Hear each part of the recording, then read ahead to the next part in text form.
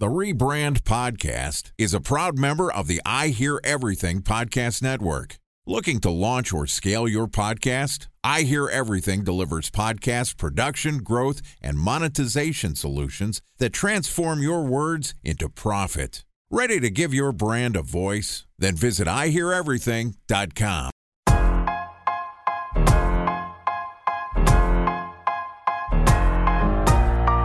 Welcome to the Rebrand Podcast, an I Hear Everything production. This podcast tells the stories of world-changing marketing campaigns as told by the people who build them.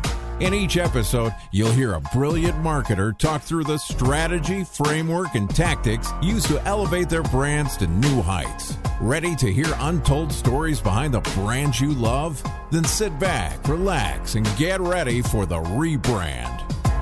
Here's the host of the Rebrand Podcast, the CEO of the Harkey Group, Scott Harkey. Welcome to the Rebrand Podcast. As you know, we tell untold stories of world-changing brand campaigns as told by the marketers who built them. I'm your host and founder, Scott Harkey at the Harkey Group. And today we're going to hear about some of the tactics used to pull off hugely successful marketing campaign from a household name. Joining us is Nick Drabicky, who is the Senior and GM of Client Services at January Digital, which is a digital media leadership agency that partners with clients who solve business challenges through media, analytics, and strategic consulting. All right, yesterday, Nick and I talked about Carhartt's SnapLid brand lift. And today we're going to continue the conversation and discuss the importance of out-of-home. Nothing more closer than my heart than out-of-home advertising. And I love a digital guy. Nick Drabicky, the Senior VP and GM at Client Services at January Digital, is going to talk about out-of-home. Even a digital guy is saying it. I love it. Thanks for coming back on, Nick. Yeah, I love out-of-home. Yeah, I think you mentioned it yesterday. I think it's a medium that is making a comeback. I think it's so simple in its own format.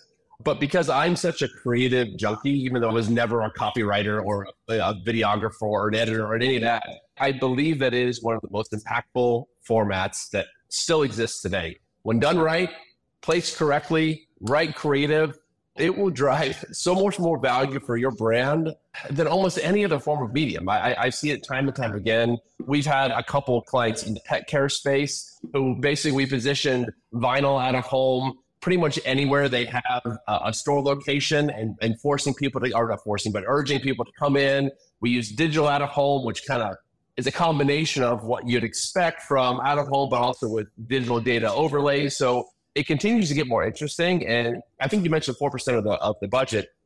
We're seeing it grow in the right situations, in some cases, to 10 to 20% of the budget because it proves to be so effective. Absolutely. Man, I have so many comments in that. And full disclosure, before I got in the agency business 15 years ago, I worked for CBS and I was in the media business for 5 or 6 years, 6 years, I think. Before that, right after that, I ran a billboard company for a couple of years before my ad agency. And I've owned billboard assets for the last 20 years, sold, bought, managed. We're scaling our billboard company again, Harkey Media. And again, I'm not here to plug Harkey Media and buy billboards. But it is a medium I do love, and I think it can be very effective. And the couple of case studies that I use is Geico at its height was spending about $1 billion back before anyone was spending $1 billion in media. And you saw them doing billboards. And it was a great media multiplier for the cheapest cost per thousand. As we're getting overloaded with Instagram and Twitter and TikTok and just shit everywhere, I do think it's... I think it's called X now. Remember? X. Yeah, XXX. We could get into that rebrand if we wanted. And I'm, not a total Elon hater either, but man, that rebrand's super interesting. But yeah, I do think either brands using it as a media multiplier or brands going all in. I mean, I had Jason Richardson from Bad Birdies, and I'm freaking watching the Jake Paul, we'll say fake Paul fight the other day, and homeboy has like a Bad Birdie hat on, which was kind of fascinating. My boy's like so aggressive. I love it. Shout out to Bad Birdies, really cool golf brand. He was using it. He's like, I bought a billboard at the entrance of the Masters and I stole this thing. And he's doing these billboards. And I agree with you. But my biggest thing, and this is for creatives listening to the show or people managing creative teams, I've pissed off more creatives over billboard creative because I'm a psychopath about it. Like, print it out, put it on the wall, go 10 feet back. Like, it's the most screwed up, creative, executed medium in our business. Like, when people are designing them like a banner ad and then it goes on the billboard and it just looks like shit. and you can't read the readability. I think people mess up a lot. And the lack of measurement in a multi-point attribution world that we still think we can measure everything, which is complete bullshit. I think people struggle with it from a measurement standpoint. But how do people get it right, and where are people getting it wrong, in your opinion? I believe some of the most memorable campaigns in my brain actually came from out-of-home placements. Netflix is a joke comes to mind. Yeah. You remember those? It was simple. White background, black text, Netflix is a joke. If you guys recall, that was for them to launch their comedy series. You know, they had the frequency they had to spend. Obviously, they were everywhere, wild postings, big vinyls, digital on the home, but it was like a thumbs up. Yeah. Because you just recall it. You just think of it. One of the brands that I worked on in London was British Airways, and we had a couple digital out-of-home placements in Piccadilly Circus, which is basically their equivalent to Times Square. And they had a technology for British Airways that anytime a plane flew over, a little boy would get up and would point to the plane, and it would actually read out where that plane was going because they could use the technology to read it. That garnered more press, more PR, more organic, more free advertising than anything a paid placement could do. So I think to answer your question head on, I would say for me, the focus has got to be on the creative itself being clever enough and not trying to over-orchestrate it. Again, the Netflix piece was wildly simple. But I also think placement, you got to have enough placement. You have to have enough of the virtual, digital, and physical screens to really hit. I'm a big fan of wild postings too, especially in major metropolitan areas. If you hit the right, you hit the right foot traffic, you're going to get more reach there and frequency there than you possibly could anywhere else. And it's got to be eye-catching. If you can catch that eye, honestly, it works more times than not if you get that kind of recipe right. I do think it's a way to be culturally relevant if executed right and talked about. To your Netflix point, I saw the British Airways creative you're talking about. It's one of my favorite. It's one of my favorite campaigns of all time. I mean, you're seeing a lot of Nike digital displays right now on buildings that look 3D. LG's coming out with some pretty insane technology. I love the wallscape kind of stuff because it makes you part of the vibrancy of a city, or even digital bulletins on freeways, especially for highly trafficked kind of commuter cities like Phoenix, LA, Seattle, others. Yeah, I mean, man, I couldn't agree more.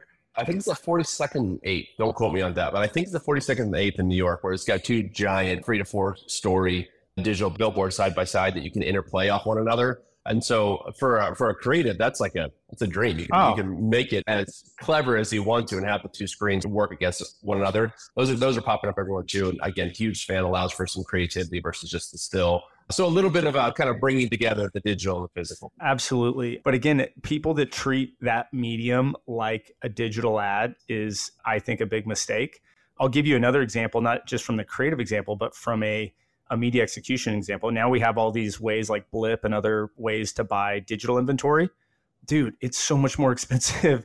You're dealing with 3-4 middlemen. I love Blip and some of these other DSPs that are coming out for billboards, but go direct and or work with some billboard buying agencies. There's some really good ones out there. Billups, I know I've used in the past. We certainly buy billboards, and there's other really great media companies that have direct relationships. You don't need to buy digital billboards through a digital DSP yet. It's not there yet. So just a little side note there. It's something I care about. Yeah, my hunch on that one, the digital DSPs, it's more of a cost savings exercise versus effectiveness. And so I always try to weigh, like, if I have a client or a brand who's pushing on lowering effective cost, I really want to get to the root of why that question is being asked versus just taking it for face value, because you can really sacrifice a lot of impact by trying to go cheap. Yeah, and I love what you said too about directionals. I love directionals. I think where billboards get screwed up is smaller brands that don't have a name brand or any brand, and they're starting fresh and they're throwing up billboards and there's just not the recall rate. I think that is tough. But in most other cases, I think you could make a strong case for billboards in the mix more. Man, maybe I think we've hammered billboards. I could talk forever about billboards, but maybe people don't want to hear about billboards forever. But maybe some other insights over the years you've learned in your position that you want to leave to some of our brand marketers.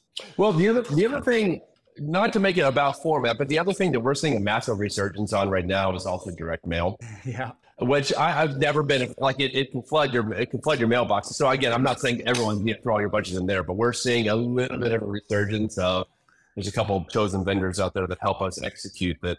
It is like bringing together using digital website data, CRM data, and using that to then ship out direct mail with a promotion or something something easy as that. That's popping up too. Yeah. And really and truly, I think the root cause of why there's kind of a flattening of the curve here is not to make it about 20 and 21 or 20 to 22 were the COVID years, but that inflated costs like you would not believe when it comes to digital. And so it ended up becoming cost prohibitive everywhere. And so there's like an elasticity, a price elasticity there. You've hit the ceiling. And so you have to look elsewhere. It's no longer as effective as it used to be, which I'm a fan of because it allows you, forces you, makes you be more creative in your approach versus just parking it in the digitally native channels. So I'd say for me, the question you asked was anything else I've learned is one, nothing ever stays the same. Again, it's a rapid acceleration of change right now. Keeps me interested, keeps me up at night, keeps me fresh, whatever you want to call it. But the second piece is don't be afraid. In my opinion, it's easy to say from the agent's perspective. I'm not going to be too naive to say this, but I love being the first person to get into something new. It is honestly what still energizes me. And so I am constantly pushing as hard as I possibly can in good taste to find something that's new and or creative and or different at all times. And it has only afforded me and treated me well over the years. It certainly will be that push. I know Google and Amazon and Meta and TikTok, those are the easy ones in my opinion. It's that next thing that's out there. Interesting fact for you. First 30 brands to post on Threads versus to post on X. The brands on Threads got about an 8x increase in engagement when compared to X. I don't know if it's good or bad. It's only 30 brands. They're smaller in size. Interesting enough for me to read the article. Interesting enough for me to say, maybe there's something there. That just happened today. I love that. I love that about the industry. I love that we can constantly seek new opportunities. So for me, that's something I will never stop doing. And I would urge everyone else to do the same. Yeah, I think some excellent points. In one way, we're saying stop doing too much shit. And the other hand, we're saying try new shit. But yeah, Instagram and Facebook had their heyday of the last decade, and they've dominated share. If you look at the percentage of inventory they're selling versus any other medium, it's high. Instagram quickly went from went from 7 billion to 15 billion. It's probably over 25 billion at this point. I think Google's rate of occupancy on all their channels are around 78% or 75%, 70%. So they can't sell all their inventory. I do think that's potentially a buying opportunity, especially in programmatic digital. But outside of that, I do think there are some home run categories. Direct mail continues to come up on the show, connected TV, of course. But I think quickly the cost is astronomical. Out of home, experiential, I call them NBD moments. How can you take a percent of budget and do some NBD things that are going to stretch people's minds, stretch the not only product differentiating that hopefully your clients have, but the campaign differentiation, not only from a creative standpoint, but from an execution and media standpoint. So, so many great points. I couldn't agree with you more. And I actually put in it's funny you mentioned NBDs. I put a presentation together at an agency before that was just titled NBDs. Yeah. And it was literally just a list of things we thought were cool and different and we tried and failed at or succeeded at, didn't matter. I just think the more as creative professionals in this industry, we can convince our clients, convince the people we work with that brand matters. And I'm not talking like 80s Cola Wars, like brand Super Bowl spots, but like ultimately doing brand stuff that's hard to measure works and matters. And we've been in such a decade of performance marketing. And of course, performance marketing is still a big piece to the puzzle. But the more you can put together things that help the brand, and getting CFOs and CEOs and people bought in, that takes time. It takes artistic ability. It takes a team and commitment. That's where it's at. And that's where ultimately brands like Carhartt you've worked with and British Airways you've worked with, like that to me, brands like Virgin who I've worked with and Wynn Resorts and Disney, that's what matters. It's just hard. So I don't know, we're on the soapbox here. Anything else?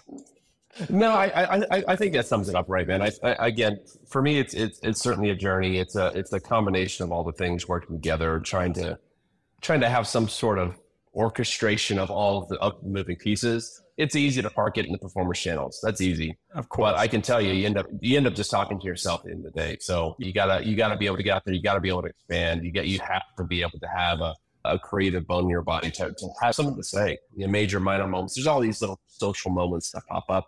Don't know if you know this. There's a solar eclipse this year. I'm sure brands are going to be glowing onto that as well, but you do it right, do it creatively, probably something that's going to happen there. So always push yourself to be creative. It's certainly something that keeps me going after all this time. We have a quote digital guy talking about solar eclipse, direct mail, and billboards. So, screw you, everybody. There's brand creativity is back. Man, that was awesome. We're going to wrap it up. Thanks, Nick Drabicky, for coming on from January Digital, for joining us. Again, if you want to contact Nick, his LinkedIn profile is going to be in our show notes, and januarydigital.com. Rebrand Pod's the place to go. This is where we're going to have all this stuff. Subscribe if you're on Apple or if you're on Spotify. My main KPI is subscribers. That means we're building a marketing community. So if you like what you hear, this is a podcast you can pop in and out, get some insights. Mostly for us marketing people, as we know, it's probably mainly confidence that we're going the right way and we're trusting our gut as good marketing people and giving us the data and giving us other community members to share why we're moving our brands the right directions. Of course, I'm on social media. You can find me anywhere. Just at Scott Harkey. LinkedIn and Instagram, probably the main ones, but I'm everywhere. You can find me. That's it for today. But remember, it's never too late to rebuild, reboot, or rebrand.